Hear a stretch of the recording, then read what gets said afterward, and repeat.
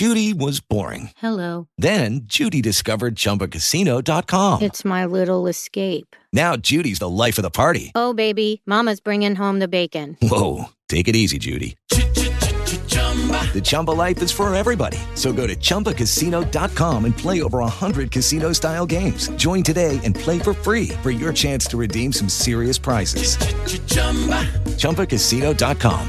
No purchase necessary. Void where prohibited by law. 18 plus terms and conditions apply. See website for details. You're listening to The Gold Derby Show on the Gold Derby Podcast Network.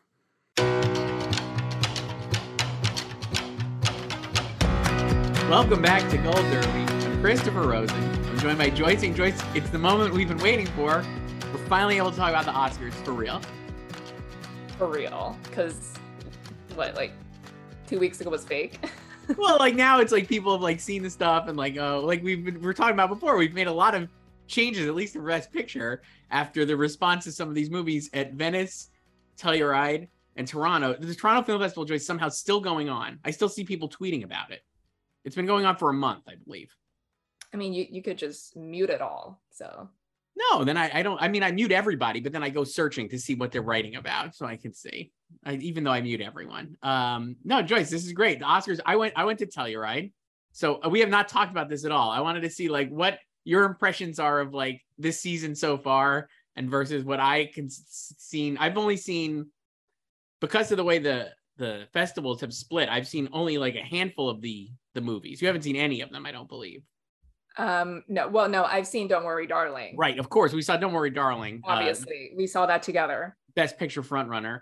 But we have not, you have not seen I saw, at Telluride, I saw Tar and Women Talking. You haven't seen those yet, but what is your take? And I prefer that way. I like not seeing things when everyone right now is descending on all these fests. And like you said, actively tweeting every 15 minutes about something, because I not knowing too much, especially at this point. And the truth is, to predict stuff, you don't actually need to see anything. It because it reminds me when I was a kid, growing up, I didn't see most of these movies by the time the Oscars rolled around. I saw a lot of them afterwards. It didn't stop me from predicting anything. Yeah, I mean, a lot of this stuff is based on narrative, who's putting the movies out, what the general sense is. A lot of times the movies themselves are secondary. My take this year was I don't love the there's a Joyce, I don't know if you know this, on when people see movies at festivals, they love to come out of the movie and then tweet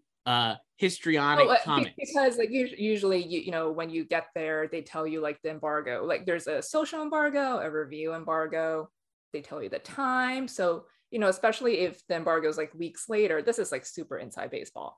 But if you see the movie 2 weeks in advance, you could schedule a tweet to go up at 10:15 a.m. when the embargo lifts, Right. So you could do that, or you come out of it and there's always a festival high, I feel. So I was I'm not tweeting about, I think the only movie I tweeted about was my beloved Armageddon Time, Joyce, because Jeremy Strong in the movie says attaché case with his very thick Queen's accent. And it was just, I mean, that is beauty. It was a beautiful moment for me, hearing him say attaché case. Also, every the festival high, everyone is just hyperbolic, whether it's in praise or just dunking on something that they don't like. Yes. And we'll talk about that, because I think there's one particular movie, at least, that has now kind of already dissipated from the conversation, but that I think had the highs and lows after Venice and Telluride. And then, yeah, I mean, I would say take everything you've read so far with a grain of salt. If you're I would not, and I think you don't know. You can just wait to see these things yourself. Well, you can wait to see these things yourself, or you don't even need to see them, like you said, and just wait to see, because obviously the people tweeting about this stuff are not people voting for the Oscars. Exactly. Right. Yeah. So they'll give out, if they're part of the 359 Critics Awards. Right. They could do that, but a lot of those then will play catch up stuff there. Right. So that's it. So basically, what is your take so far on what you've been reading of this season? I love how a lot of expected front runners or favorites, or whatever you want to say, because people have been predicting stuff since the beginning of the year, since January 1st, because it's a new cycle, and a lot of these contenders have not necessarily flopped, but mixed response. Let's say most of them very mixed. And very few have emerged with just all out raves, like, you know, like Nomadland style or like Power of the Dog style. Like Tar is really the only one. And yeah. And I like that because it's not that I want movies to be bad. No, it's far from it. It's just like, I like when, like, you know, our expectations are shattered. You know, it's like super like this had Oscar buzz, you know, because it really opens up the playing field in a way. Because now it's like, oh shit, maybe these things are not going to hit at all, or maybe they will, but we don't know. Like maybe it's just going to be another disconnect, like Green Book style, where like critics hate something but the industry loves it, you know. So I think it's still exciting because a lot of these movies have either like polarizing responses or just really mixed in general. And that's been amazing to see, because I think you're exactly right. There's zero consensus. Like last year, so like I was at Telluride last year, everyone saw Power of the Dog and was like, beautiful movie, great movie. Even people who didn't love it, like me, I did not love it. I was like, oh, it's good. Everyone thought it was good, even it like at the worst. At Telluride this year, for every movie that I saw that I was like, that was actually great, I would come out and talk to somebody and they'd be like, that was terrible. So there, and then for movies that I was like, oh, that was really bad, I did not get it, someone would say it was great. And I feel like even Tar, I think you're right. At Venice, it got rave reviews. I saw it at Telluride. It's a good movie. I really liked it. It reminded me a lot of, like, I mean, obviously Todd Field, like very, very much like a Kubrick disciple, right? Because he was like in Eyes Wide Shut. So it's like that kind of like detached, but it also felt a little like There Will Be Blood, which I guess was also inspired by Stanley Kubrick, because Paul Thomas Anderson loves Stanley Kubrick. And it's good. And she's amazing. And like, I thought it was like a really good movie. It's actually much more entertaining than I expected. I don't know what your expectations were for, but it's like, I mean, that's totally the type of movie that would be up my alley even before anyone had seen it. So it's incredibly. I think a lot of the worry was that it would be too inaccessible, but the response to it has been like, it's actually not. Yes, actually, you might, even the trailer I thought was like, remember like the opening teaser when it's just like her with the cigarette smoke, it like looked like very arty, and then you watch it and it's like, but none of this is even in it basically, and it's just like very straightforward and borderline, like, I find things, it's not, I wouldn't call it like a black comedy, but it is funny like at parts, because she's just such a the character is just so up her own ass basically. It's really really good stuff, and Kate is unbelievable in it. That was the one that maybe had the best response, I would say, at Telluride. But even that, I talked to people and they were like, didn't like it, walked out, stuff like that. And then like a movie like Bardo. Who was, before you continue, who was your Spencer friend this year? So one man, when I was walking out of Empire of Light, was like, just saw an Oscar winner. And I was like, that was the vibe of Empire of Light at Telluride, where it was like, it's funny that you said like how critics and audiences, that felt like a possibility for like a Green Book style thing, because I think a lot of the critics I spoke to were like, there's obviously like, it's incredibly well made. There are a lot of great parts. Like Olivia Colman is great. The score is Trent Reznor and Atticus Ross. It's awesome. Great Roger Deakins cinematography, incredible production design. All these different parts are great, but the movie is like mixed to worse maybe. But then like people like that guy was like Oscar winner, you know? And like, I think the sense at Telluride was at least is that older audiences, perhaps of the Academy side of things, would really respond to something like Empire of Light, whereas critics will seemingly not. But then a movie like Bardo, which I think before we saw it, people were like, that'll be the critical choice, right? Like obviously like an esoteric, like auto fiction from Alejandro Gonzalez Iñárritu. And then all the critics can't stand it. And then at Telluride, Joyce, a theme I noticed was, well, at Venice, it got pretty much eviscerated. Would you say that's fair?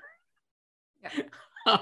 And then at Telluride, I was hearing more people like appreciative of it, but so Telluride, there is like a lot of filmmakers there, like Chloe Zhao was there, Barry Jenkins was there, and those people loved it. Like Chloe Zhao and Barry Jenkins were very high on it, it seemed. Lulu Wang was tweeting the hell out of the movie.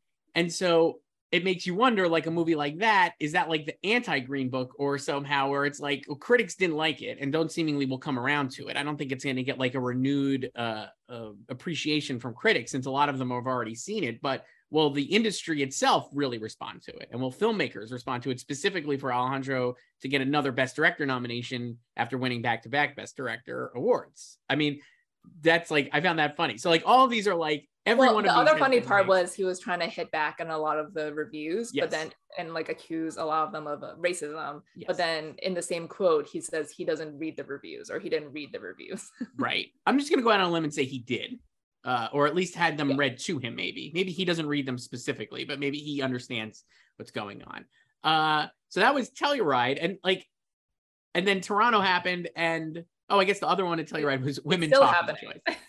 Still happening. The other one to Telluride was Women Talking. That was like Women Talking and Empire Blight were the two big premieres there. And Women Talking was very well received, it seemed. People did respond to it. I was saying this to you offline. When you go to festivals, Joyce, I think a lot of people who are there are men. And a lot of them are, really? Yes. You mean just like how most critics are men? Yes. And wow. Yes, it's wild. And a lot of men that I spoke to really liked it. And then I was wondering, I wonder if, because I think, so Women Talking, if you don't know, a Sarah Polley movie, it's based on a book by, I forget the author, great job by me. I think it's like Miriam Townes. Let's see. Good stuff. Miriam Toews, yeah. Wow, look at that. Toews. Tows? Like Lowe's? Toes? It's fine. I'll figure it out. I have like 6 months to figure it out, Joyce. We'll be fine.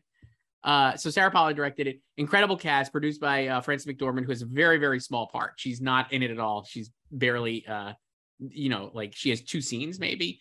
And Dee Dee Gardner and Brad Pitt from Plan B. And it's a very good movie, very talky. I saw people comparing it to like 12 Angry Men because it is basically just like, here are a bunch of people in a, it pays off the title, Joyce. It is a lot of women talking. It's about a religious. I love when movies is just a title. It's great. No one says women talking in it. It's not one of those where you could like Leonardo DiCaprio meme it. It's like The Sixth Sense. Yes, exactly. Yes. And so it's about a religious community. They're not named, but it's like Mennonite or whatever. It's based on like, at least inspired by real events. All the women in the community were being systemically sexually assaulted and raped by the men in the community and being lied to and told that it was like a demon or some kind of like fantasy or magic. And they're caught in the act. And then the women have to talk about how they want to move forward. And so Sarah Polley uses that. And none of the sexual assault stuff is just seen like very briefly in like flashbacks or whatever. It's not like graphic at all. And it's mostly just them talking about how to respond, but it also feels incredibly modern because you have like 3 different generations of women in this room and they're all talking about how to move forward and process like all these like misogyny and sexual assault and all these things and how to move forward and how they want to respond. So you have like the older generation being like more like forgiving, let's say, or whatever. And then like the middle generation being much more angered and aggrieved. The younger generation really expressing their trauma in a way that triggers the middle generation. It's like really well done. And I just really liked it. And there's one male character and it's Ben Whishaw who literally plays like not all men. He is like the most kind ally. So I was like watching and I was like, I think a lot of men will respond to this because I think they'll react to the Ben Whishaw character and be like, I'm like that guy, even if they're not. Kind of like White Lotus style, right? The object of the satire maybe doesn't get the satire. And so initially that was the response, but then I've seen perhaps some people suggesting that men would not respond to it. And at Toronto, it's seemingly a lot more of the male critics were a little more unhappy with it. The response at TIFF was a lot less enthused. Yes. And I think, and I've seen a lot of just complete polar opposite takes on Ben. Like I've seen some people say, he's definitely getting in, and others say like he's definitely not getting in. We could talk about that. I've waffled on that myself. I think initially at Telluride, a lot of the buzz was the idea that it's going to be hard to pick one of the women because they're all incredibly good. And again, Frances McDormand is really not in it. So if you're thinking of predicting her for Best Actress, don't do that. And even supporting actress, I don't think. Well, she also doesn't win supporting. She only wins in lead. And she's not, wouldn't even get it. But there's like, Rooney Mara, I think is, I mean, I think the two is Claire Foy and Jessie Buckley. right. Those are the two standouts. And Judith Ivey is really incredible as well. And so the three of them, and then Rooney is good. And then Ben is the only male. I think a lot of people were like, oh, maybe he would get, dragged along. And like, if you're looking to honor the thing, it does feel like way more of an ensemble though, the way it's put together and stuff. And yeah, I don't know. I mean, like those are the ones I've seen. And then at Toronto, there was also the Fabelman's Choice. Which is Spielberg he brought Fabelman's to TIFF, and It was a huge deal. Because he was doing a festival premiere. Yes, as he said incorrectly, and then other people incorrectly reported. He was like, "It's my first festival movie." It was his first TIFF. Toronto. Yes. Yeah. It was his first TIFF, not his first festival. No, he's been in many Far festivals. from his first festival. Yes. And they released, so the movie premiered Saturday night, right after Knives Out, which is another movie that I think has maybe like reframed itself as an Oscar contender because of how some of the Netflix movies have performed. We can get to that. But Fabelman's premiered Saturday night pretty late, like I think after 9:00 and after a long day of movies. And the response was almost unanimously good, if not euphoric, I would say. What did you think? Yeah, I mean, that the response was what I expected, and I didn't expect it to be completely over the top, like in some other, not necessarily this year, but in like previous years, where like some films everyone is just salivating over it. I felt like it was not going to be one of those films that would produce a mixed response or a lower than expected response. So I think it met my expectations. And I think it's good that people were not like egregious in their praise of it, because it's already the front runner and a lot of its rivals are seemingly falling by the wayside. So it doesn't need an even bigger target on its back. So I mean, like it could win like People's Choice, like who knows, maybe. And that will even, solidify its position as a front runner even more. So but I think it's good, like, because there were still, some reviews still had some reservations about it, right? It was like it wasn't like totally reserved, but it was just like, it's good, but like, these are like some issues or whatever and blah blah blah. And it's yet again, another love letter to cinema. A lot of love letters to cinema this year, and a lot of filmmakers deciding this is the time to be reflective on their lives. So last year we had Belfast and Licorice Pizza, I think would qualify in that world. This year you've got Armageddon Time, which James Gray is like nakedly autobiographical movie about his own life. Bardo, which is basically Alejandro and Gonzalez Inarritu. I'm surprised he actually didn't just star in it. The actor who is in it basically plays Inarritu, Daniel Jimenez Cacho, and looks just like him and like moves like him and everything. And you have Empire of Light, which Sam Mendes has said is based on his own experiences and with the cinema choice and everything else. Yeah, and then Spielberg, and like he said like COVID like not forced but like inspired him to like look inward, right, and write about this. So and if you're watching and you're like, who's the Mendes character, I don't believe there is one in that one, because it's about Olivia Colman is a woman with some mental health problems, works at a movie theater, and she strikes up a relationship with a man played by Michael Ward in 1980s London. So it deals with like mental health struggles, which I think was one of the things that Mendes, at least at Telluride, talked about being inspired by, and then just the racism that he saw in early 80s England. And that is like, he uses the Michael Ward character to express that, I guess. And the magic of cinema also.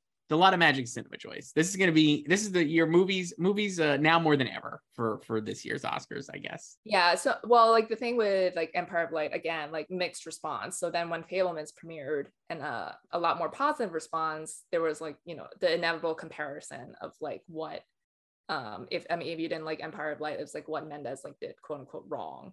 Right.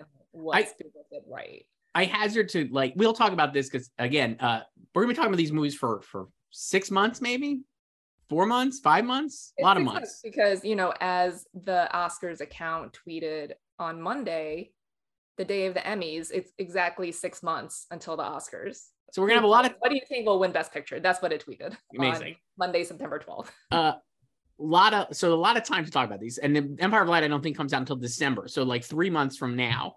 So I'm not gonna I don't want to spoil or anything, but there were things I thought about it that were really incredibly, like I said, all the pieces are really good. I think the movie itself, it's the first movie that Sam Mendes wrote by himself without a co-writer or without working from somebody else's script, and I think he had a lot of ideas. And some of those ideas are not as fleshed out as other ideas, and then some of it doesn't like totally connect. That was my take. But again, very worthy film, but maybe not the slam dunk that people expected just based on the pedigree.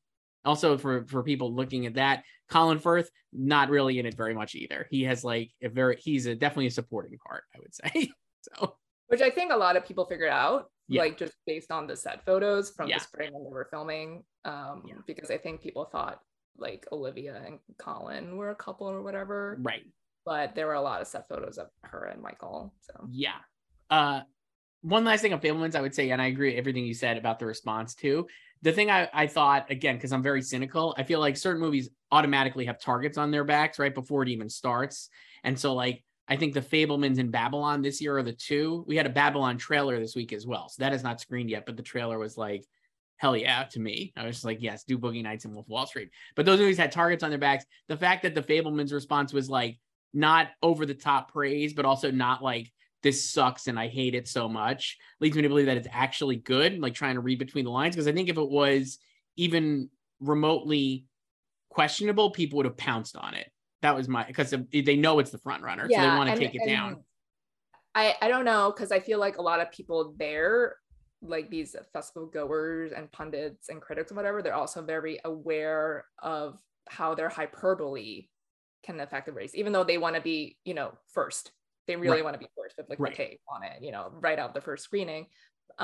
So I don't know like how much that self-awareness affects their take when they know this is the front runner and they know these other films have,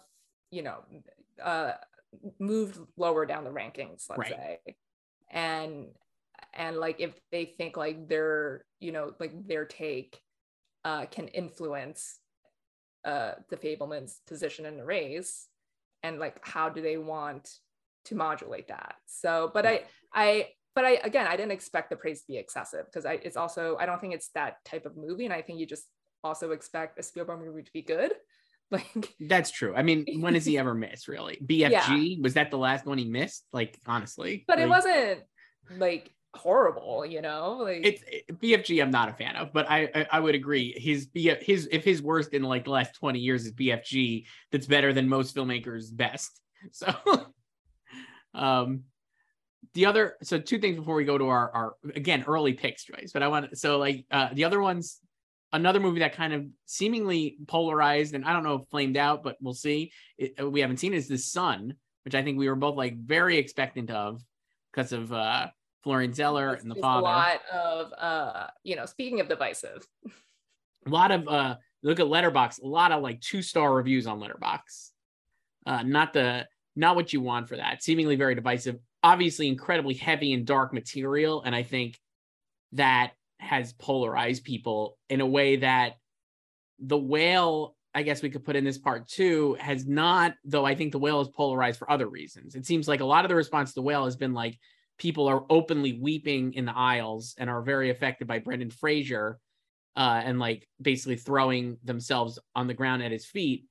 And then also there are people who are like, this movie is legitimately like an act. There was a Polygon review. I'll just read the headline for it because I just couldn't believe it. Again, I haven't seen this movie, and based the Polygon review, Darren Aronofsky's The Whale is an act of hate disguised as tough love. So definitely on the opposite ends of the spectrum, where you have like people like Brendan Fraser, and then this movie is a hate crime. So another one that may be polarized, but that and The Son, I think, are two that I could put together as like it was divisive. Yeah, so the Whale did not have like all the praise was just basically reserved for Brendan Fraser, but like the film itself overall was like pass. But it had a much better response with the TIFF crowd, which is also not surprising to me. Right. I mean, TIFF is more, so like if you think about this, like Venice is I'd say of the three, I don't know. I mean, TIFF is definitely the most mainstream. It's the biggest tent. Yeah. Most movies, most people, that's why they have the People's Choice Award. They have the People's Choice Award, and it's like Green Book won that, you know what I mean? Like that is the biggest tent. Telluride is much more like Cineast / LA, I feel. Like when I go, I'm like, there's not a lot of East Coast representation up in Telluride, Joyce. Yeah. And then Venice is like people who wear top hats.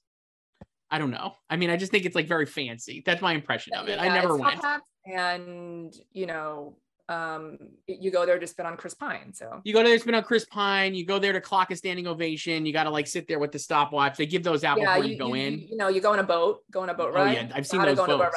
Yeah, those look cool. It looks like you Indiana take Jones. the photo for Instagram. So yeah, do it for the gram. It's like Indiana Jones Last Crusade, and then they give you stopwatches when you get off the boat, and everybody's timing those standing ovations, and you spit on Chris Pine. So that's what Venice is like. Telluride again, like more like I feel like it's more industry. I've been to Telluride and Toronto, and Telluride is absolutely my favorite. I think it's just like really good, and the experience. It also it's a lot. It's the smallest in scale too. Well, yeah, it's like, so Toronto has literally, like we're joking, still going on, right? Like as we're recording this, is September 14th. I think it started like, I don't even know, last week, 2 weeks ago, who knows? Telluride is like over 3 days, and there's only like 25 movies there. So you actually could see most of the movies. I feel like I didn't really miss anything at Telluride that I really wanted to see. And at Toronto, I think it's tough to see everything. Mm-hmm. The other Toronto one before we do it was Knives Out, like I mentioned. I was expecting that to be very warmly received. The original was at Toronto and was like everyone like doing somersaults over it. And same thing happened this time. People really like it. Seems like Rian Johnson did not miss. Yeah, I don't know. I like it. It met my expectations. I don't know. Met my expectations too, which I think actually for the Netflix slate is a positive, because like we were talking, like Bardo is a little divisive. White Noise, we didn't even talk about.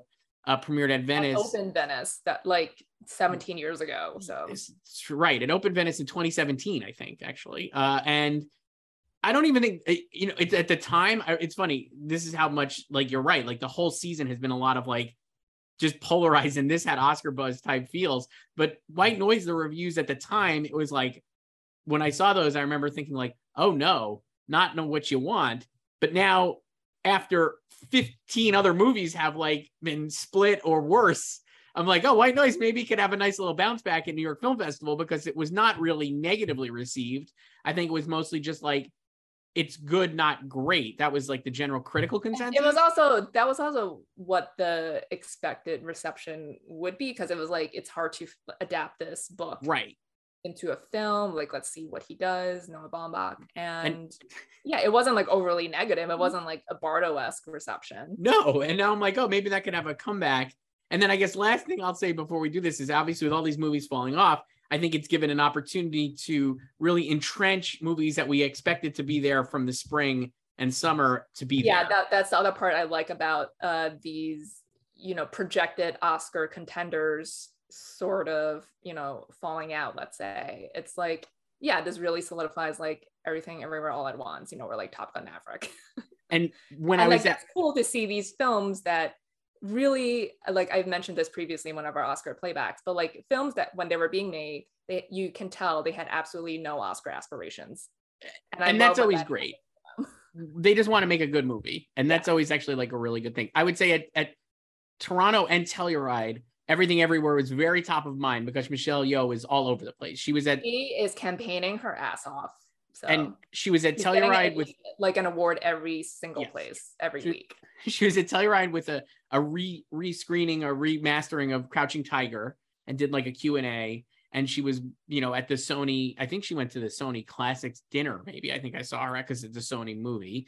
And so it was like hobnobbing it up in Telluride. And at Toronto, they just created fake awards or something for like all these contenders, and she and Brendan Fraser. Yeah, no, the best is like, so this is like total semantics, but I hate when people receive, it's not just like a tip, but like anywhere, when people receive honorary awards and then everyone says they win an award. No, they didn't win. It wasn't competitive. Like they knew they were getting this. Right. They were chosen by people to get this award. Right. So she's all over the place and really running, and that was top of mind. And then just honestly, like, this is completely anecdotal, so you can take this with a grain of salt. But when I was talking, Telluride is fun because you stand online with strangers and you just talk to them.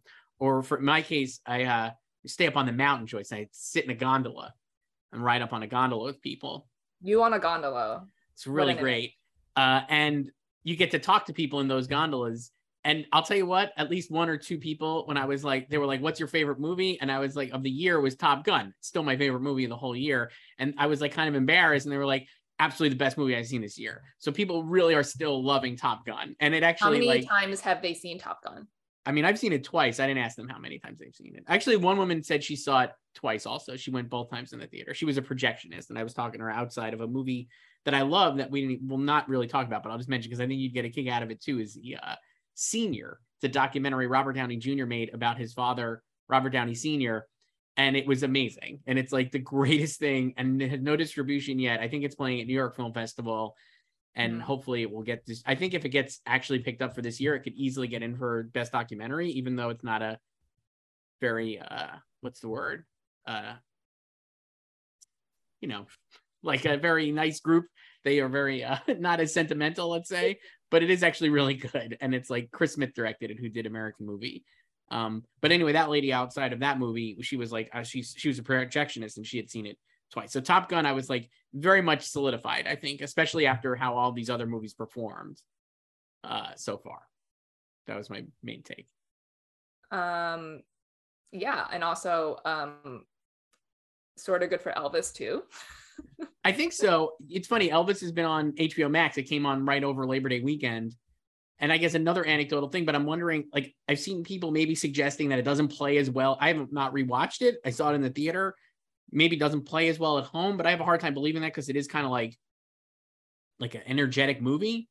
But I think that'll help it too, because a lot of these movies have flopped. Yeah, I think if you're watching Elvis at home at this point and you hadn't seen it yet, I think you're just kind of like looking for something to watch. Like if you weren't waiting for it to come on HBO Max to watch it, right? You know, and my friend told me she saw Elvis in the theater, and she said she had no idea that Baz Luhrmann directed it until the credits. It's funny that I guess it is like, to me, it was like the most least Baz-like and the most Baz-like. It both at the same time. But I mean, I know she just somehow completely missed that it was a Baz Luhrmann movie, and so she just saw it to see an Elvis movie. And then, but then she was like, when she saw his name, she's like, oh yeah, that makes sense. Yeah. It's amazing. So, I know. So I'm just wondering like how many people now just, you know, scrolling through HBO Max on a lazy Saturday for something to watch, and they watch Elvis, like how, like, do they know that this is a Baz Luhrmann movie? Because I can also see, like, if you watch it, you think it's going to be like some straightforward biopic, you could be completely turned off. Right. You know? True. All right, Joyce. So should we do our picks now, our early updated picks? We have our picks from August was the last time we did this. Now it's mid-September, so it's only a month. But now but I so feel much like has happened in a month. A lot has happened, and like I think we're really so.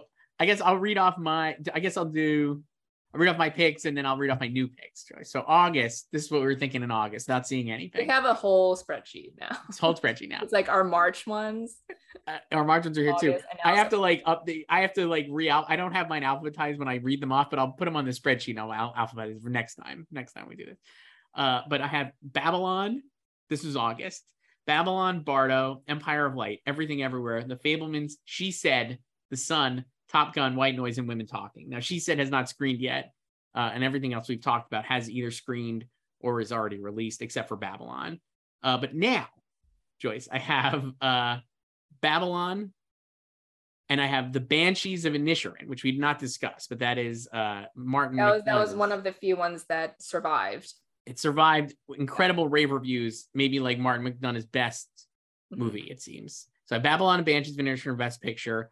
I have that's 1, 2. I have Everything Everywhere All at Once still, The Fabelmans, Top Gun, Women Talking, Tar, and then my last 3 are all not alphabetically here, obviously, but a little dart throws. Glass Onion I put in for Knives Out. I think the response to it was really strong.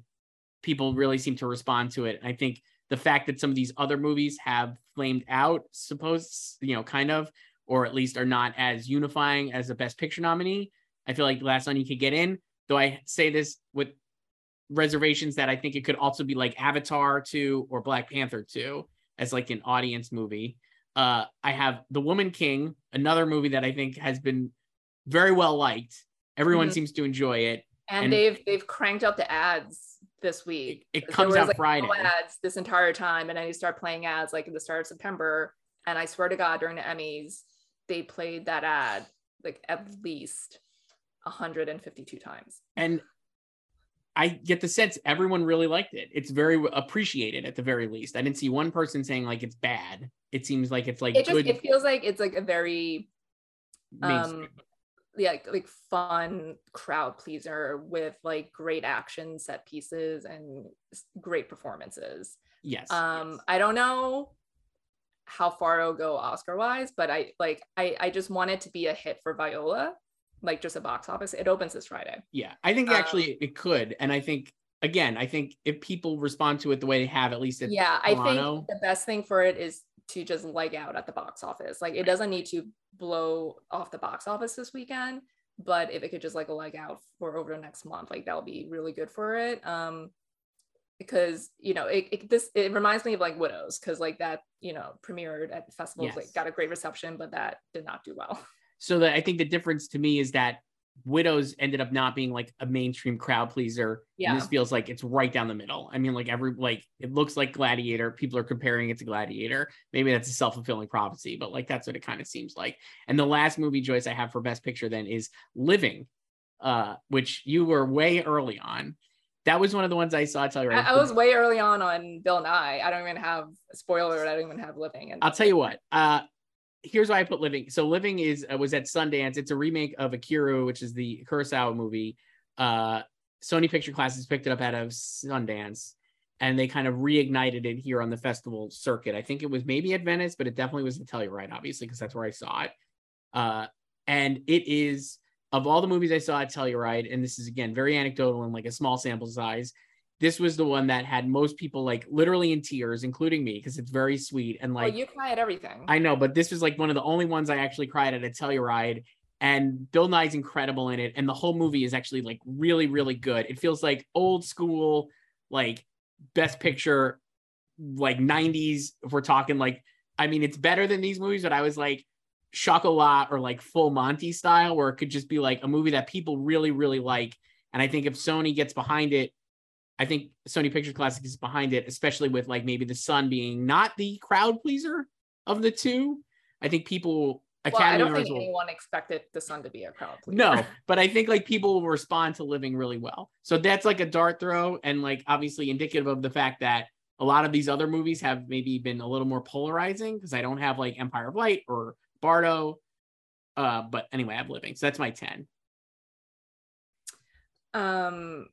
Okay, so my 10 in August was Babylon, Bardo, Empire of Light, Everything Everywhere, The Fabelmans, The Son, Tar, Top Gun, White Noise, and Woman Talking.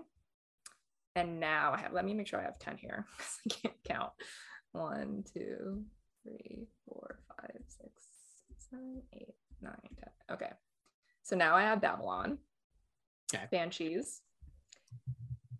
I thought about this a lot. I still have Bardo. Okay. I have Elvis. Okay. Everything Everywhere. Fabelmans. Glass Onion as well. Tar, Top Gun, and Woman Talking. So tell me why Bardo.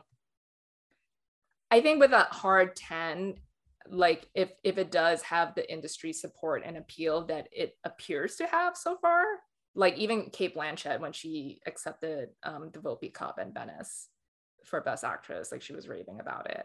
Like I could see this appealing to like artists, and like just like us, layman critics or whatever, not understanding the process of a tortured artist. So I could see it still getting enough support to get in, and just, a lot of these other films as well, as we said, if like people don't respond to it. Like I think that maybe the last two, but like definitely like the 10th spot, it could go to anything. Like I thought about Triangle of Sadness as well. Yeah, I thought that too, but you know what? I feel like a lot of people, like, while that had like great buzz out of Cannes, I feel like a lot of people who've seen it now are like not as into it. And I think I've seen at least a few tweets that are like, oh, the Menu does this better than Triangle of Sadness. They're very similar movies, apparently. Yeah, but I just feel like it's very open. Like there's very few locks here, like, you know. Like, and I also thought about The Whale in relation to Best Actor. I thought The Whale too. I would say if I was picking, so like I actually had, well, what you're saying about Bardo will actually come and play for me in a category director in the future. I thought Bardo, because I think whether you like, I could see it's not going to get an act. I don't think the actor, well, depends. Like a lot of the actors might actually like it because, like you said, it's about like an artist. But I think from it will have a lot of support technically wise, because the cinematography, the sound, the production design, and the score, which Inarritu did himself, are just like awesome. It's like top level stuff. And I think a lot of the branches score maybe is like different, because if he's like a tourist in the category, maybe they won't take him seriously. But I'm like, it'll have a lot of below the line support in those categories. And I guess you could argue it could actually be Mexico's international feature submission. I was also thinking about it just like Nightmare Alley, which I don't like. No one hated Nightmare Alley. It didn't get bashed like Bardo did, but it was just kind of like it was a filler nominee, right? You know, right. So for the 10th slot. So yeah, I mean, I also thought about keeping Empire of Light just as like, you know, Oscar bait, like love letter to cinema style, because I could also still see like that also has like some polarizing responses to, like some people love it, so I could see the industry falling for it too. I don't know, it's like how many love letters to cinema are they gonna go for? I don't know. And I mean I think Empire of Light was definitely like all the ones we're talking, like I had all of them like in my pocket there. I put Living in only because I saw it. I think if you would not have seen it, you're right. It's like a Bill Nye play and this. But having watched it, I was like, man, the audience is eating this up. It's so mainstream, like right down the middle. It feels like older Oscar voters will really like it. And I think even cineasts would like it because of like the Kurosawa, like kind of, remake sheen on it. I don't know. I just was like, this is actually like really well done. And the message is great. And I just think looking at a lot of these movies, like especially The Sun, it's a comp. I'm just like, a lot of these are just so dark. I think Empire of Light has like a lot of actual light. Like I'm like trying to think like what will people actually want to like celebrate? I don't know. Empire of Light I think could get into, because like Bardo, a lot of the technical elements are really great. It will have an acting support, I think, especially because Olivia Colman's incredible in it. And maybe it gets in as like I could see that easily. The Whale I thought too, like you said. Like with Living, I feel like, I mean, I still have Bill Nye. Right. But like the film overall, I feel like, I mean, it could still, you know, obviously has time to grow and build buzz. Maybe that's better for it. It doesn't even open till December. Right. But I feel like the noise for it was really kind of drowned out. It was. So it was. I mean, it's definitely a long shot, but I like was like, I really, of the movies I saw at Telluride, it was like my favorite one, I would say. You immediately texted me.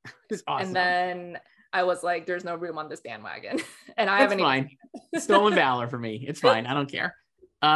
For best director choice, let's go there. In August, I had Damien Chazelle for Babylon, Alejandro Gonzalez Iñárritu for Bardo, Ruben Östlund for The Triangle of Sadness, Sarah Polley for Women Talking, and Steven Spielberg for The Fabelmans.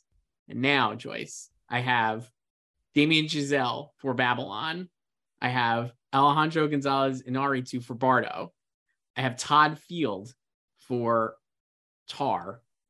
I have Joseph Kosinski for Top Gun Maverick, and Steven Spielberg for Fabelmans. Oh my God.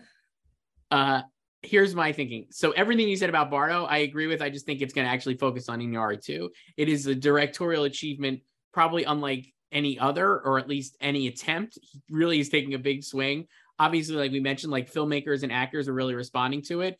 The director's branch is pretty insular, I think, and like kind of like very much a boys club. And he's obviously been there before. I think he will have a lot of support inside that branch and from filmmakers.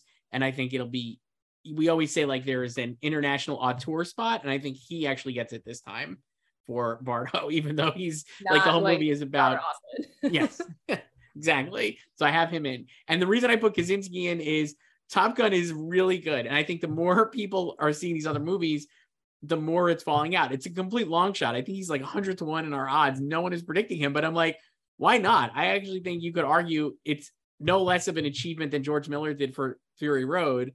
And I think the branch will actually like really respond to him. So I can totally see him getting a DJ nomination and also being the DJ snubby. He could. It could be like Villeneuve for sure, right? Like that kind of thing. If you'll notice, I have an all-male list of nominees that Natalie Portman would be very upset about. I knocked out Sarah Polley because I loved Women Talking. I think that because the branch is so insular and male, that when you see like Jane Campion and Chloe Zhao obviously winning here back-to-back years and getting nominated, those movies were much more I don't want to say cinematic, but obviously they were like, you know, like wild open range type things. And the fact that Women Talking is so much in a barn, I think people maybe will not appreciate it. And I do wonder, I think Sarah Polley's best work in the movie is with the actors. And I kind of sometimes wonder, do people actually pay attention to that? You know, like she does such a great job with this cast and they're so in lockstep and it's such a like, just everything about it is so good. But I almost wonder if the directing is too subtle to get her in. I would love to be wrong. I think she should get in. But I'm not predicting it. So at least right now, maybe it'll change probably a million times, but that's why I took her out. Okay. So in August, I had Chazelle, Iñárritu, Mendes, Polley, and Spielberg. And now I have Chazelle, the Daniels, Todd Field, Martin McDonagh, and Spielberg. So I also dropped Sarah Polley. Okay. But I dropped her more because based on like the reviews and the reactions, it just it didn't seem like her direction was noted as much. And it wasn't. I don't know if it was just like I feel like a lot of people pointed out the staginess of it. So yeah, I don't know if it's because it is just like they're just sitting around talking, and like you could still make that cinematic. Like obviously I haven't seen it, so I don't know, but it just feel like no one is hyping her up the same way that they were for Jane or Chloe, and it felt like it's more of a writing achievement for her. So I have her in like winning adapted still, right? So yeah, I took her out for now, and I put in McDonagh because yeah, you know, like you said, like all the raves, and Todd Field as well. And then the Daniels, I just did it because I feel like Everything Everywhere is, again, you know, one of the few survivors like from the spring, like the earliest survivor, right? And I don't know, so I could see them easily getting snubbed too, because like this branch is so idiosyncratic and it can be really snobby as well. So I think it's funny that we both have like similar thoughts. So I went Kaczynski for so Top you just Gun. get completely different people. Right, just different people. But I think the same idea holds. I think that like those are two, Top Gun and Everything Everywhere. I would actually be shocked if they don't get Best Picture nominations, right? So like now, like one of those directors or the Daniels, and because I feel like they are going to get in. I do think that's true. But I went with Kaczynski because I think Top Gun is the bigger movie. We also haven't mentioned either Avatar or Black Panther. So like I said, I mean, I think it depends on, I don't want to bet against James Cameron, but I think until people I don't have either of them because like they haven't been seen yet. So we can see it as easily. I think Cameron would be the more realistic nominee than Coogler, but it's funny. So I agree with you. The other thing I noticed with Women Talking is like one critic, when I watched the movie again, I really liked it. I actually think the last shot of Women Talking is like one of the top last shots of like the last few years. It's so good. And the end of the movie is great. And she does a great job with the cast, like I said. One of the things, like when I walked out, like I didn't even think of this, but like somebody was like, oh, the cinematography is really weird.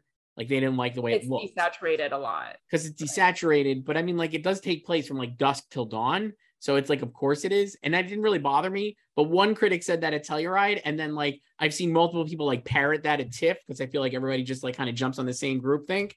And so I think that kind of thing actually ends up hurting.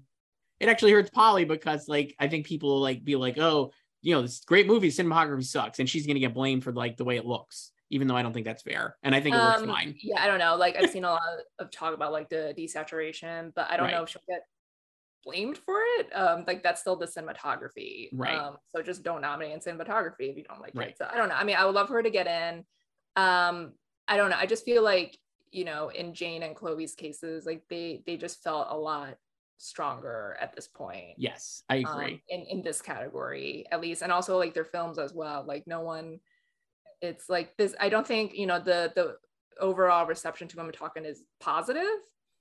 But it's not like front runner, like this is winning Best Picture type of thing. Like I don't think it's like dethroned Fabelmans in that regard. And Todd Field, I feel like, has just got the Tar to me is like There Will Be Blood all over again. I think it'll get picture director. She'll win actress. Spoiler alert, I have her in, obviously. I think it could get like original screenplay and like a cinematography nomination and like a few other nominations. And it's like will be very well respected and not win a ton. But I think he'll get in for sure, Todd Field. It's a great movie. It's like definitely. And I think, like we said, because of the way a lot of these other movies have fallen off, like Tar is a movie that I liked at the time and thought about a lot. And now 2 weeks later, I'm like, that was great. You know what I mean? Like, it's that kind of thing. I mean, like I was very excited for Tar and like, I was unsure of it getting into Best Picture a month ago, but now I'm like, it's going to get in. Yeah. So now we'll do Best Actor, Joyce. I've had a lot of changes. So in August, I had Austin Butler for Elvis, Diego Calva for Babylon, Sight Unseen, Brendan Fraser for The Whale, Hugh Jackman for The Son, and Song Kang-ho for Broker. So those are my picks in August. And now in September, having actually seen stuff, I have Austin Butler for Elvis. I have Brendan Fraser for The Whale. I have Colin Farrell for Banshees of Inisherin. I have Brendan Gleeson for Banshees of Inisherin, and I have Bill Nye for Living. So I'm going both Banshees guys in lead because I think they're gonna go double lead. So it seems like if they go Brendan Gleeson in supporting, it would be like a primo category fraud that everybody's expecting, and he could probably win or do really well in supporting. But I do think that based on all the reviews, he is kind of like the co-lead, and like I think they'll both get in, though. This mostly speaks to the fact that this category has emptied out, I would say, to the point where I might have... I mean, it was emptying out last month. It was emptying out last month. Now it's really empty. And to the point where I'm like, Tom Cruise is like sixth for me in Top Gun. And I don't even think he'd get in. I have seen people talk, if not predict him. So I'm like, it's definitely like it's not exactly the strongest category, Joyce. So I have both Banshees guys in. I have Bill Nye, Austin Butler, and Brendan Fraser. And I would say I really wanted to pick Bill Nye, but the narrative and like I said, the almost religious fervor for supporting Brendan Fraser, even for a movie that people are either like, is a hate crime according to Polygon, or just like, not as is a little polarizing. I think everyone loves Brendan Fraser and it's like basically wants him to win Best Actor. So I think he is still the front runner, but that's my list. I don't know. Okay. In August, I did not make as many changes as you. So in August, I had Austin Butler, Brendan Fraser, Daniel Jimenez Cacho, Hugh Jackman, and Bill Nye. Mm-hmm. And now I have Butler, Colin Farrell, Fraser, Jackman, and Nye. So I just replaced Daniel Jimenez Cacho. Right. Colin Farrell, who I am very excited about getting his first Oscar nomination. I think you could argue that if it wasn't for Fraser, he would actually win, but it seems like the Fraser of it all is like going to make it tough to beat. I actually have Austin in first. You still have Austin in first. This is my first time having Austin in first. Right. I've never had him sorry. So it's like I basically put Elvis in just so I could decide who to put first in Best Actor, because as we know, you need a Best Picture, a corresponding Best Picture nomination in this category. The last person to win without one was Jeff Bridges for Crazy Heart. Well, that's what I was actually thinking. I'm actually thinking it will be like that year, or like Forrest Whitaker for Last King of Scotland. That's what this feels like to me, because I don't think the Best Picture nominees are strong enough to get. I don't think Butler could win personally, because I think Fraser is like very strong. But I don't even feel strongly about Austin Butler either. I think it's probably at this point between him and Brendan. So that's why I also debated putting The Whale in. So when, like, again, I could still see it getting in. And yeah, there's a lot of love for Brendan Fraser. So I can see him winning. So I just chose one movie to get the Best Picture nomination. Right. I think that's expanded field, because also Last King of Scotland still a field of 5 when right. Forrest won. I don't think it would have gotten in though anyway, though. No, it wouldn't have gone into Best Picture then. But like that was just kind of like a towering performance, and he swept the season. I don't know / think any of these guys will sweep the season, like including like the critics prizes. I don't know. I mean, like the critics are like, a lot of them are very unhappy with The Whale, it seemed. Like I can see split. like Colin doing well. I think Colin could really win a lot. Yeah. Yeah. So yeah, like I'm not like I would rather just list these people alphabetically than choose one to win, because Sure. like I'm not confident in either of them winning. And I don't know if The Whale doesn't get in Best Picture.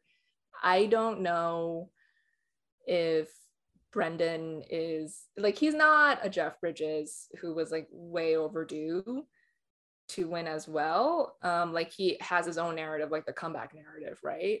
But we've seen that falter too. And I would say this, I actually texted this to somebody. It feels like, gosh, I love Brendan Fraser. He seems really charming. He obviously went through a lot. And like, you know, there's like a GQ article that you could read from like 2018 where he talked about like being allegedly sexually assaulted or, you know, by if the Globes give him Best Actor. And like, and he definitely like, I think he suffered a lot of like injuries on like very physical movies and like kind of like burned out, like understandably, and went through like a lot of personal stuff. So it's great to see him back. And apparently he is great in the movie. I last thing I seen him in was No Sudden Move, which is Soderbergh's movie like last year that he's awesome in too. So it's the nice last thing I saw him in was The Affair on Showtime. Sure. A lot of people calling this his acting comeback. No, he was on TV. He was also in that FX series Trust. Right. Yeah.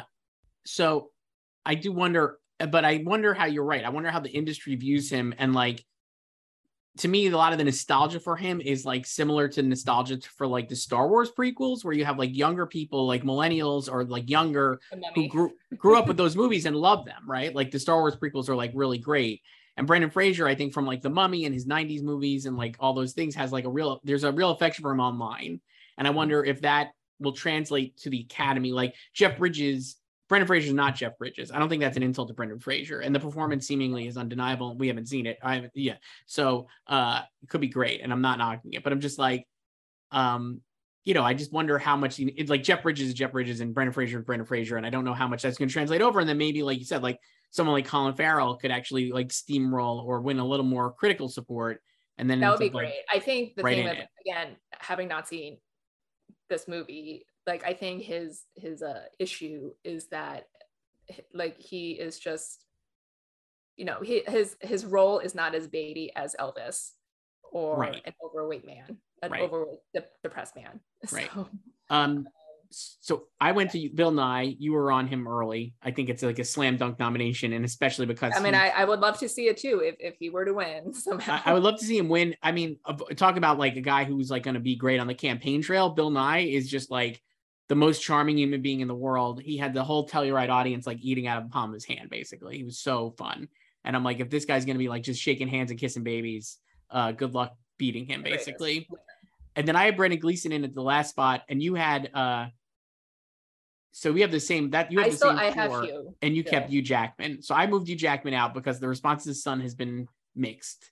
And I would say a lot of people, at least that I've read, have been, if not critical of Hugh Jackman, like not necessarily blown away by Hugh Jackman. And while I think he's beloved, I wonder if he's like the Jennifer Lopez and Hustlers of this season.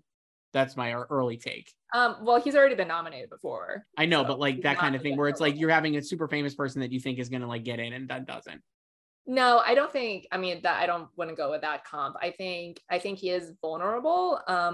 But I think of all the performances in The Sun, I think he still got the most positive reviews. Like there are people who do not like his performance too, but I think there are more in the positive column than negative for him. And I think there's something about his acting style that turns off some people. Yeah. It could be a little bit of like an acquired taste, but I think he could be, like we said, like this category it has really emptied out. So I think he can hang on. He could, and he will be able to campaign a lot because he's leaving Music Man and it's closing. Yeah, they in announced January. that yesterday. Yeah, it's closing in January. So I'm like, he will definitely be out there and very visible. And obviously, like, think really he like pushed for this part in The Sun. I think, and he really is going to be behind the movie. And obviously, Sony Classics has such a great track record of getting actors in with Bill, assuming like Bill Nye with this and the whale, not the whale, Living. Right. So I'm like, I think he could get. I have him and Tom Cruise like in that last, like in the immediate aftermath of like the top 5. I guess if Brendan Gleeson moves out, I would think about probably Hugh Jackman over Tom Cruise, because I don't think people would take seriously Tom Cruise for Best Actor. But now I don't think it's actually off the table because of how this category is emptied out. I guess that would be my imagine take. Like, you know, we've talked so much, well, especially us with like all our Oscars playbacks of Tom's, like, will he ever win an Oscar? Like his last nomination was for Magnolia, the previous century, 1999 film. Best year ever, 1999. You know, his 3 nominations, and it's like, is he ever gonna win? Is he ever gonna get nominated again? And like, what if?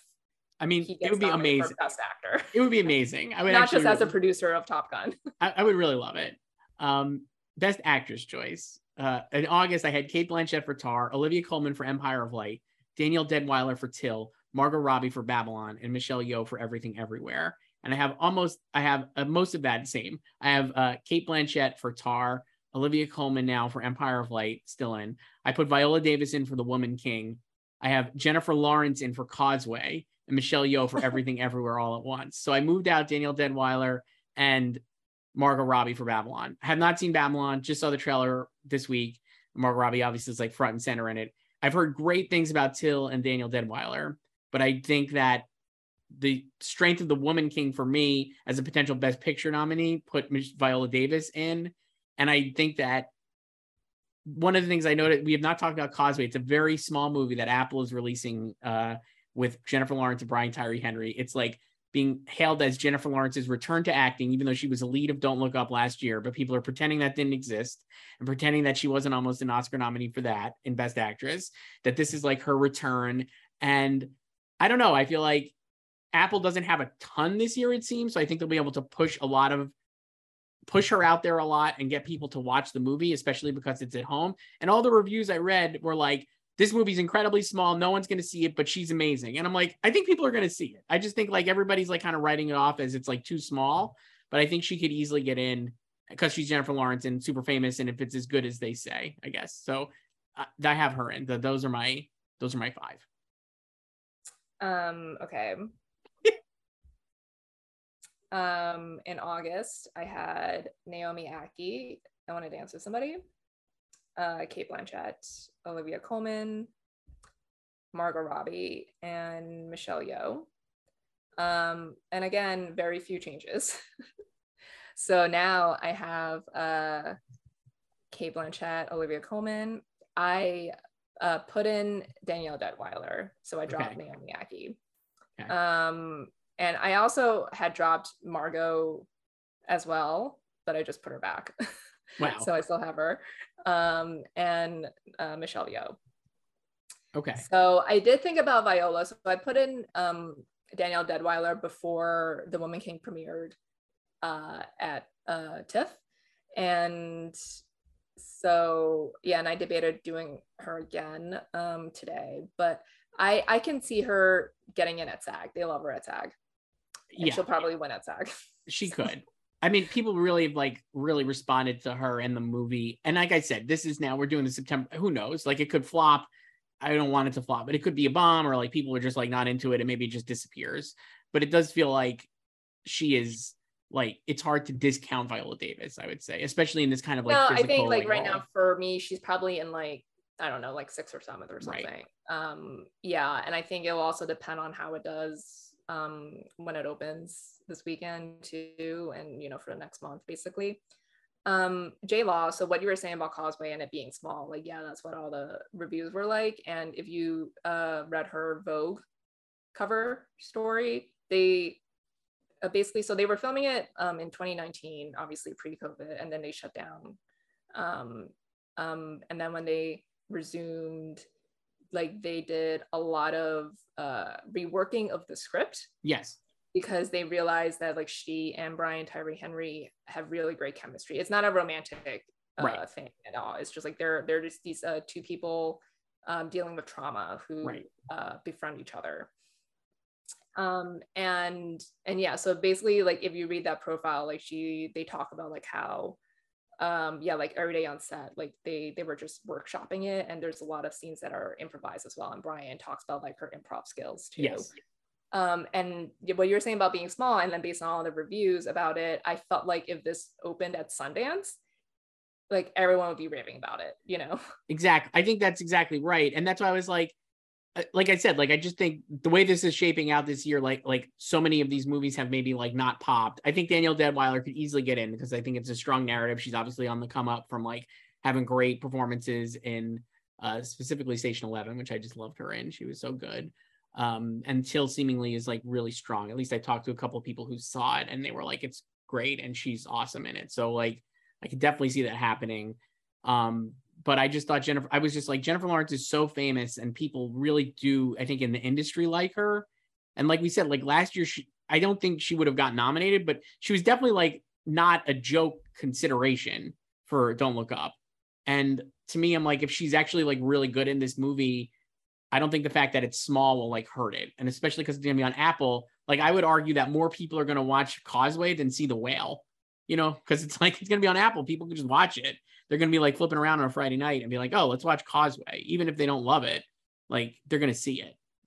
Well, I mean, I think like Apple will push it, but if you're just talking about like regular people who I'm talking about Apple. I think Apple will push it. And I think people will see it like people who are not going to screens will see it and then like maybe also get invited to stuff. I think they're just going to push it. And I have spoiler alert, we'll mention Brian Tyree Henry again as well, because I think he could be due. Yeah, I think she'll also need like a lot of like precursor support too, because I can't really, even though she's like super famous, the former winner and everything, like I don't know if she could just pop up on nomination morning.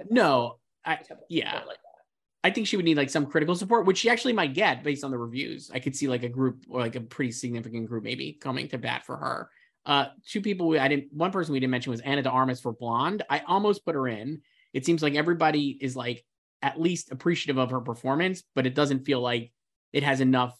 It's not like, I think the comp is like Kristen Stewart and Spencer, but I think the movie is more polarizing and people are more like, good for you, rather than like, let's give her a nomination. That's my sense. Honestly, I haven't really thought about her. Yeah. I mean, like it's just like, yeah, like, I mean, yeah, the Spencer comparison, like in terms of like the vibe of the film, yes. But yeah, no, it was also kind of like no one, even before the film premiered, was kind of like expecting a nomination for her like they were for Kristen Stewart. Right. So, and yeah, I don't know if, I mean, like it'll be like cool if she got it. I don't know if for there in the same way that they were for Kristen either. Right. Supporting actor, Joyce. Mine has changed a little. In August, I had Paul Dano for Fabelmans, Judd Hirsch for Fabelmans, Zen McGrath for The Sun, Brad Pitt for Babylon, and Michael Ward for Empire of Light. And now I have Paul Dano for The Fabelmans, Judd Hirsch for The Fabelmans, Brian Tyree Henry for Causeway, Brad Pitt for Babylon, and Ke Huy Quan for Everything Everywhere All at Once. I put him back in. Okay, is that it? That's it. I have Judd Hirsch winning. So I was like, at the time I was convinced that Paul Dano would win. But based on the response to Fabelmans and the fact that this category also feels like, if not weak, I'd say not without, there's no clear front runner here. I think like there's like Dano is the placeholder front runner. And I feel like he'll get nominated, but I do wonder if Judd Hirsch could just win with his one scene that people like were doing a standing ovation for based on the tweets in Toronto. And I think the narrative of him and having him be an industry veteran will go a long way. And maybe he's like the Alan Arkin of this season, even though he's in less of the movie. So it would be like a Beatrice Straight type win, but I think he could win.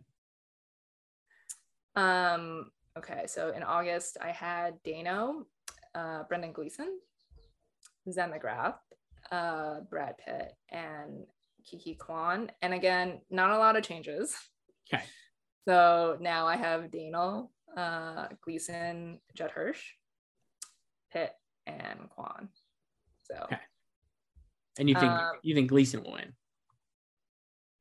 I still have Kiki Kwan in first. I'm unsure of who is winning in Best Actor and Best Supporting Actor.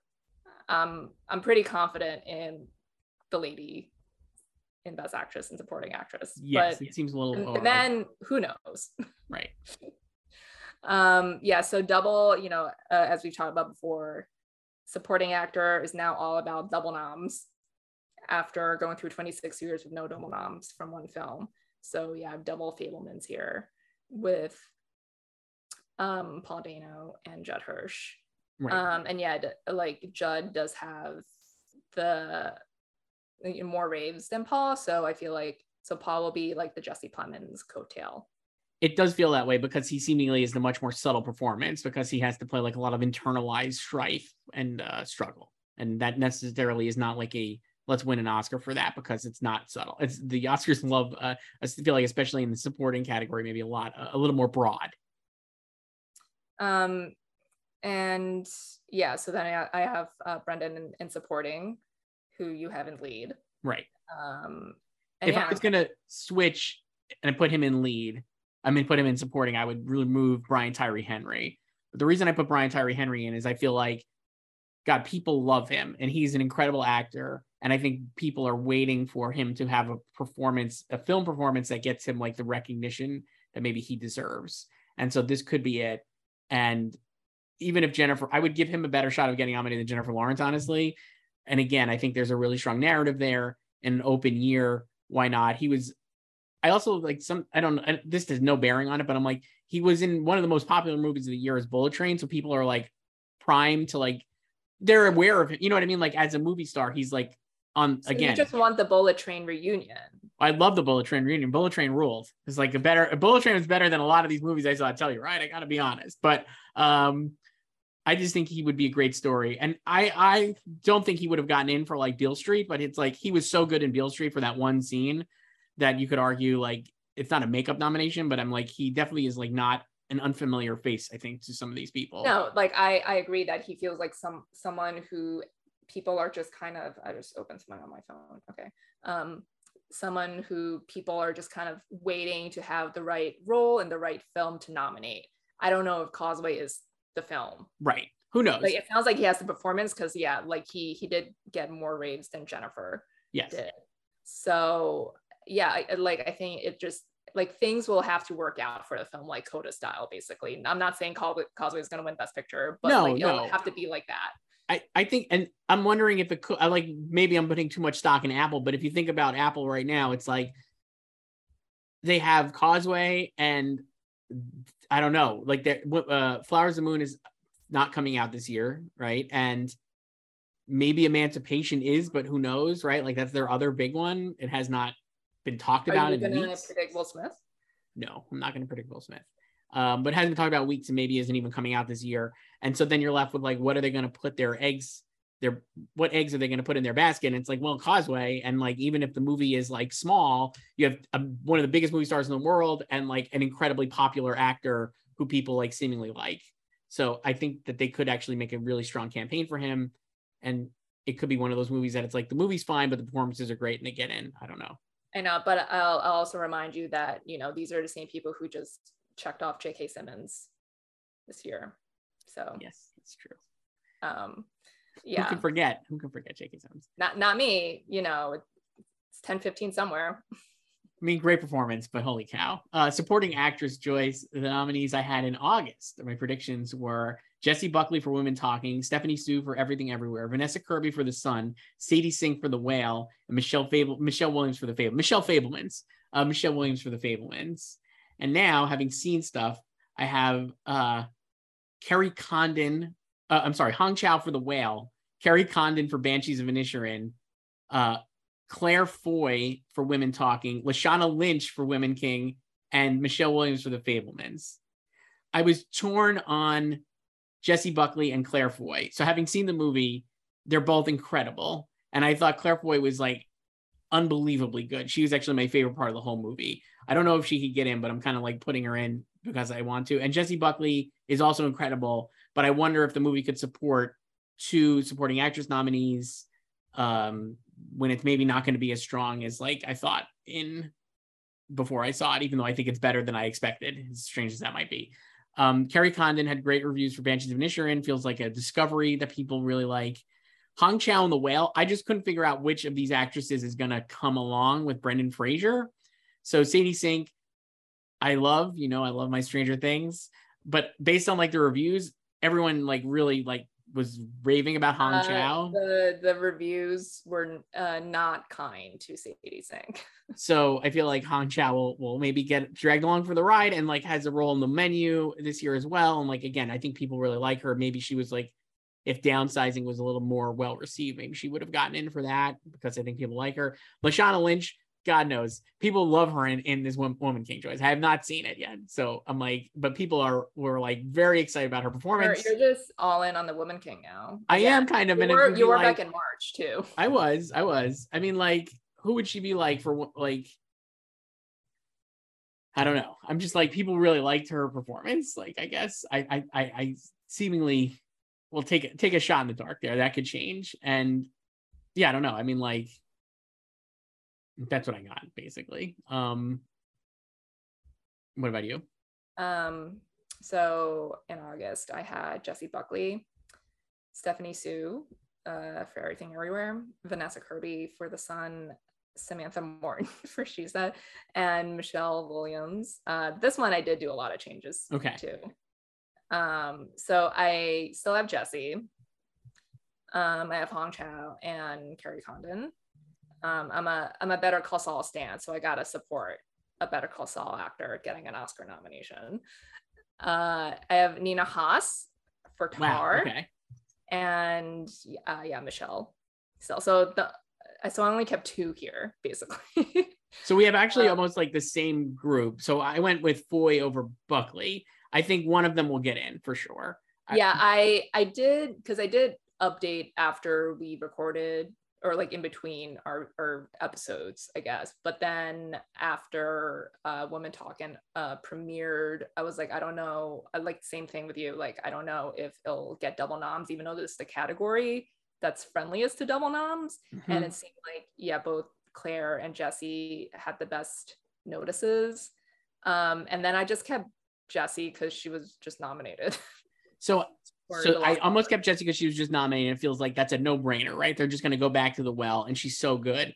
I put Foy in because I think the character is more. So I think if you're watching, well, she definitely is a little bit. Well, they're both Beatty moments, but I do think if you're watching the movie, that Claire Foy in the movie is expressing the rage that I think people would feel most comfortable agreeing with.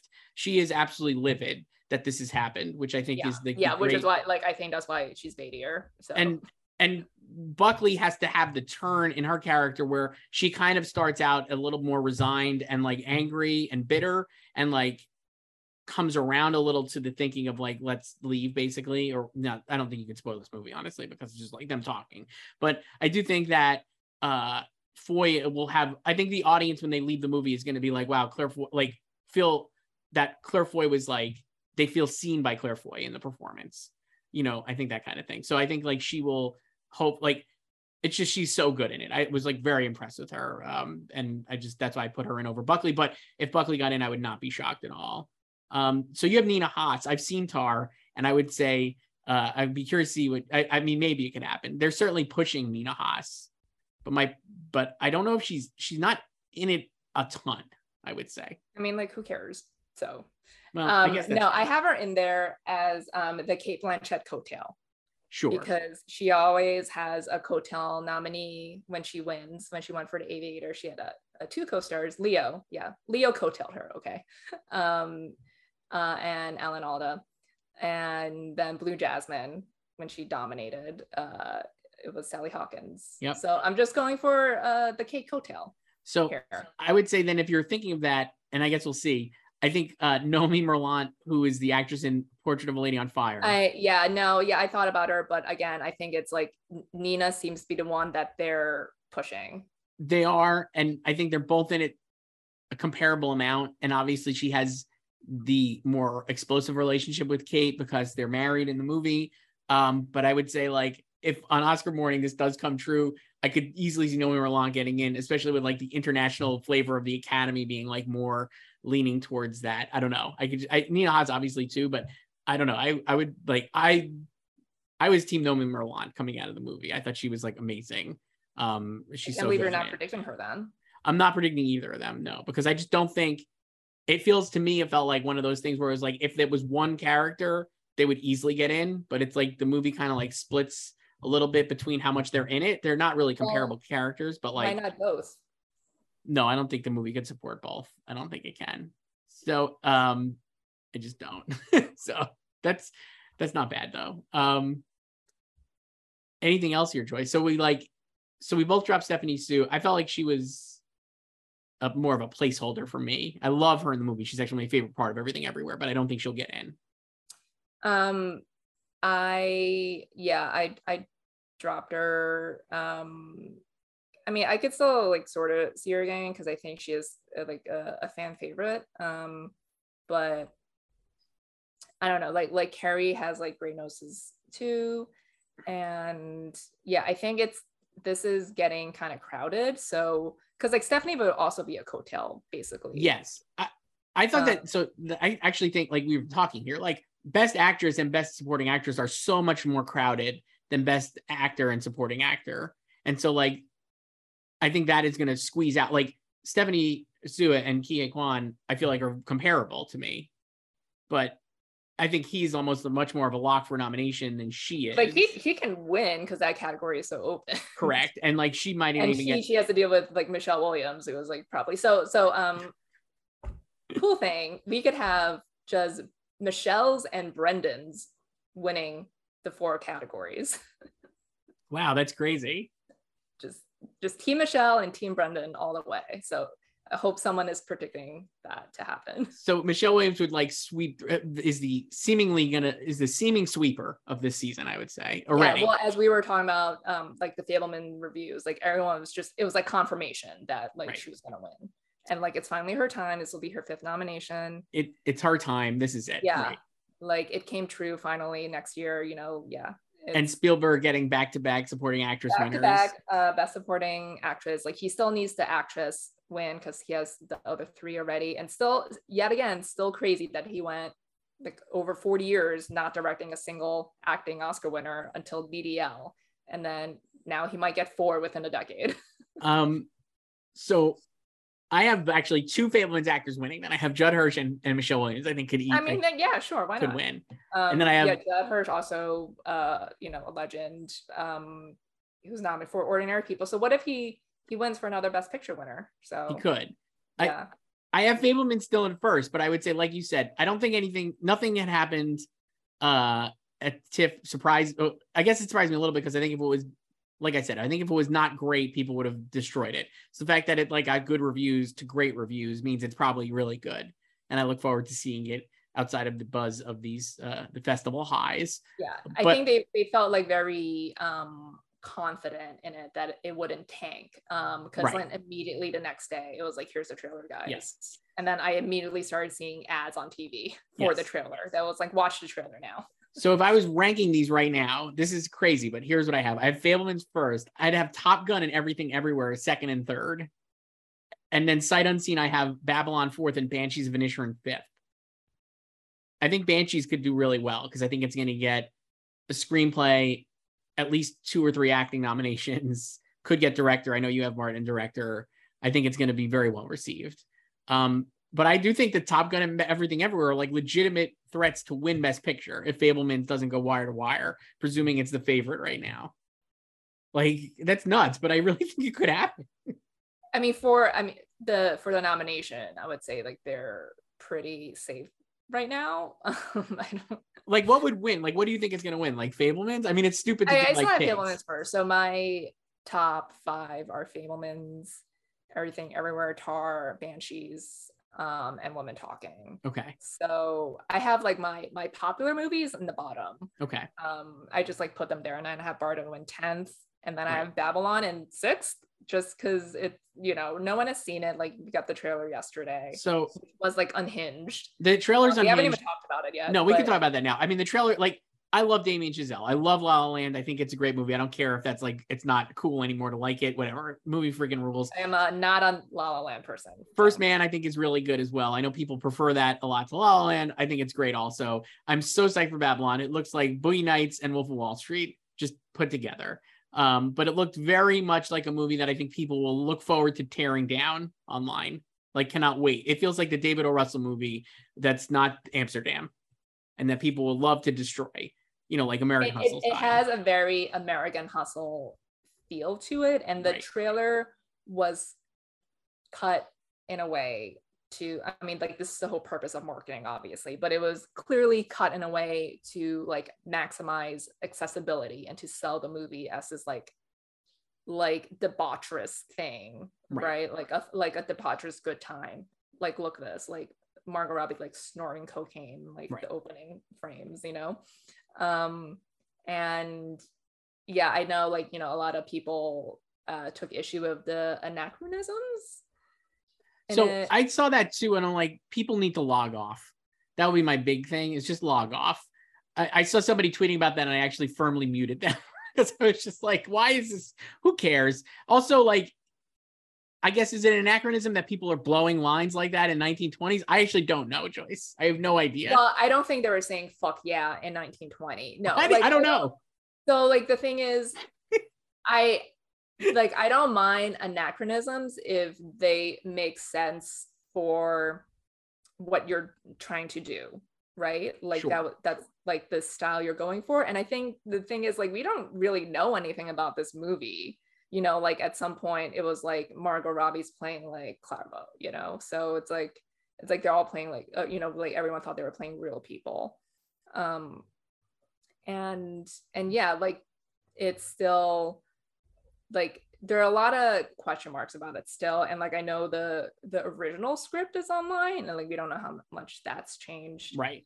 either.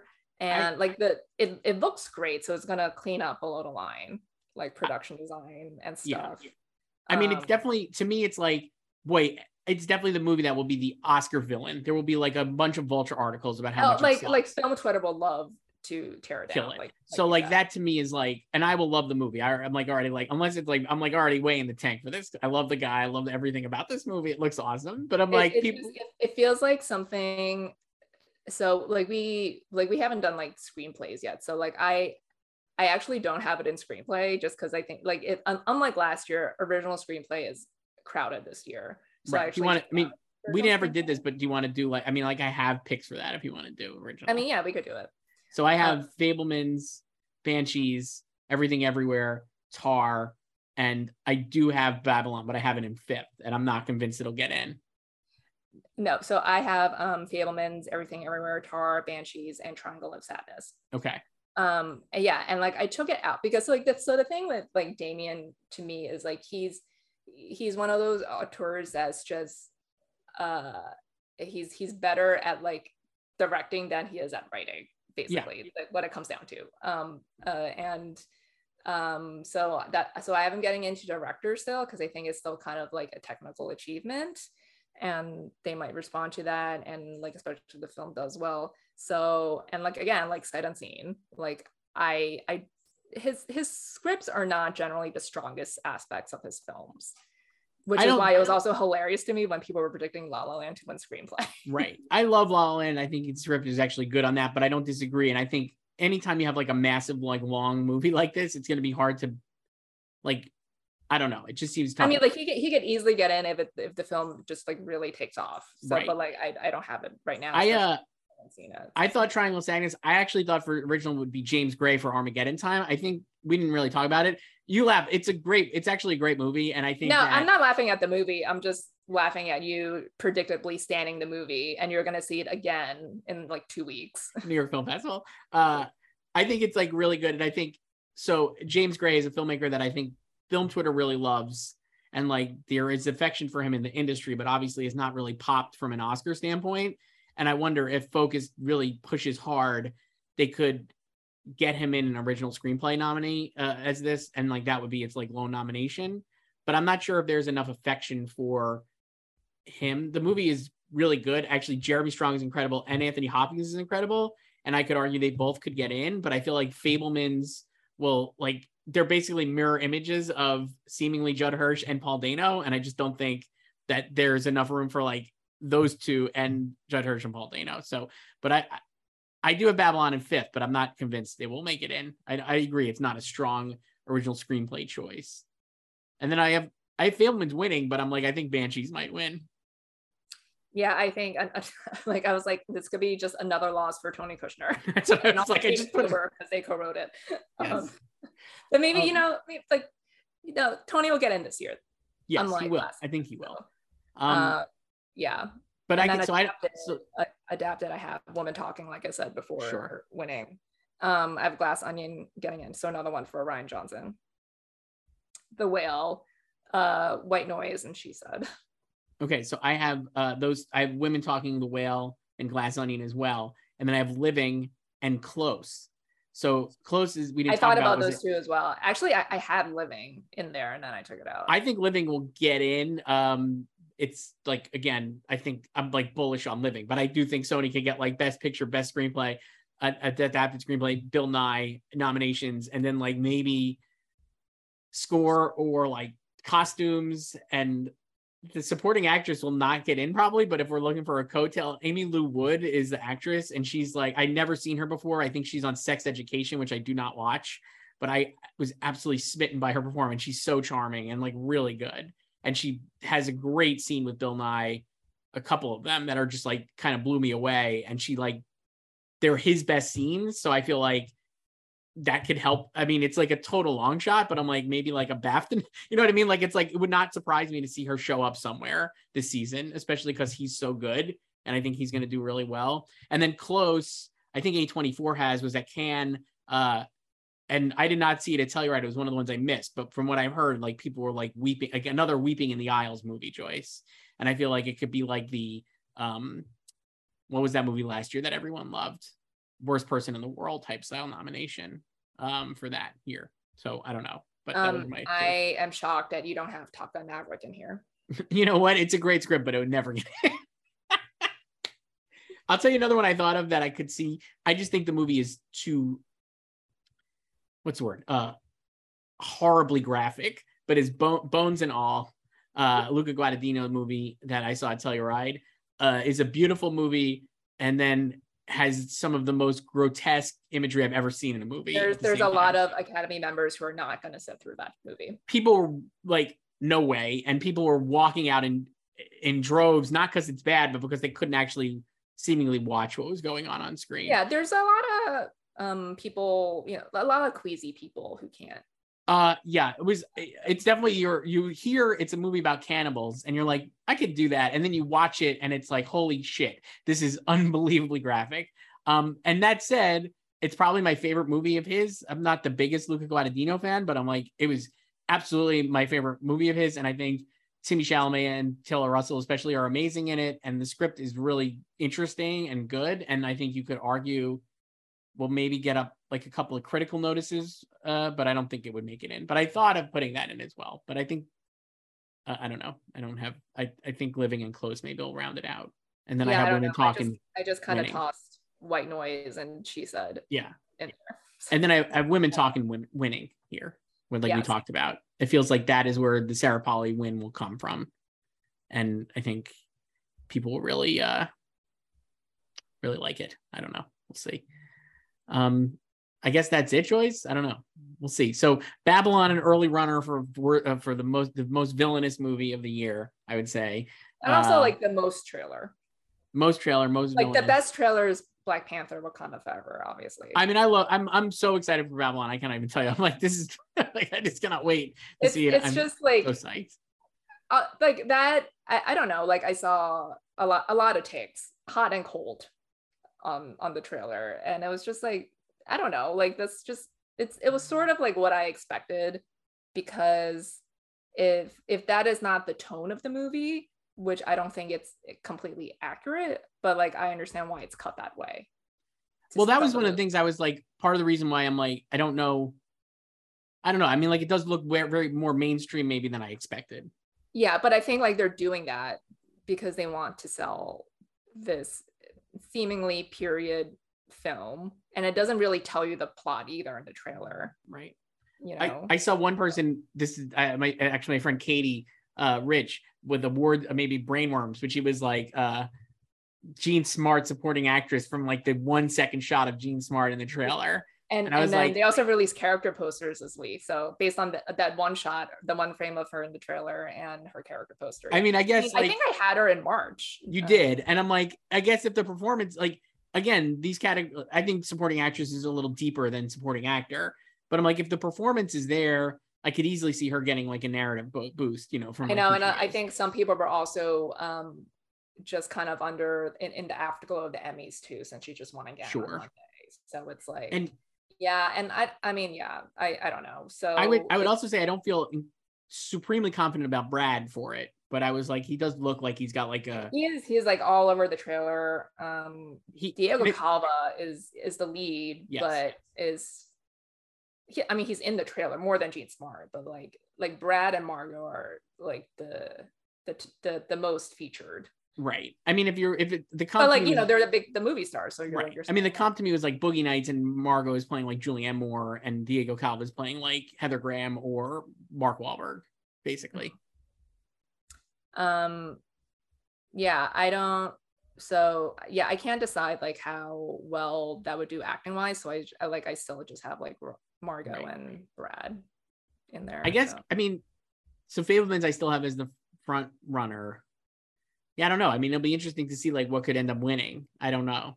I mean, like, we'll see, I guess. I think like it's also the sense like not just because it's like the front runner, but it's like is this this like, you know, love letter to cinema and his like movie memoir basically gonna win Best Picture. Like I think some people feel like this is not quote unquote like big enough. Right. That's the thing. But I'm like, I wonder like, based on like what else is there? Well, but also based on what we were saying, like this year is definitely about like movies. We love movies, right? Like we love movies is like the unofficial theme of this year in the Oscars.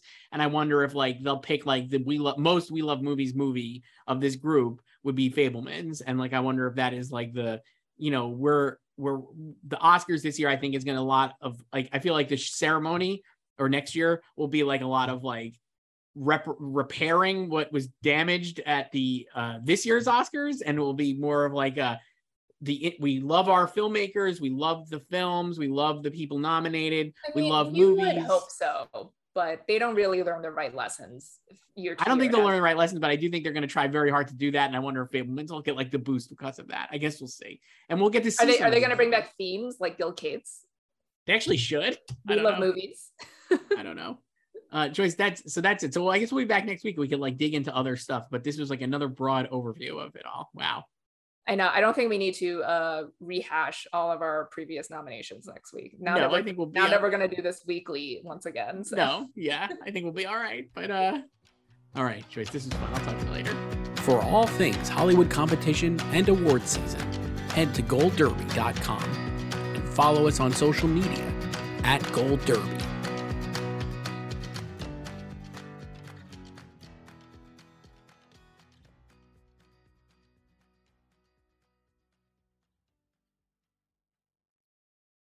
Without the ones like you, who work tirelessly to keep things running, everything would suddenly stop. Hospitals, factories, schools, and power plants, they all depend on you. No matter the weather, emergency, or time of day, you're the ones who get it done. At Grainger, we're here for you with professional-grade industrial supplies.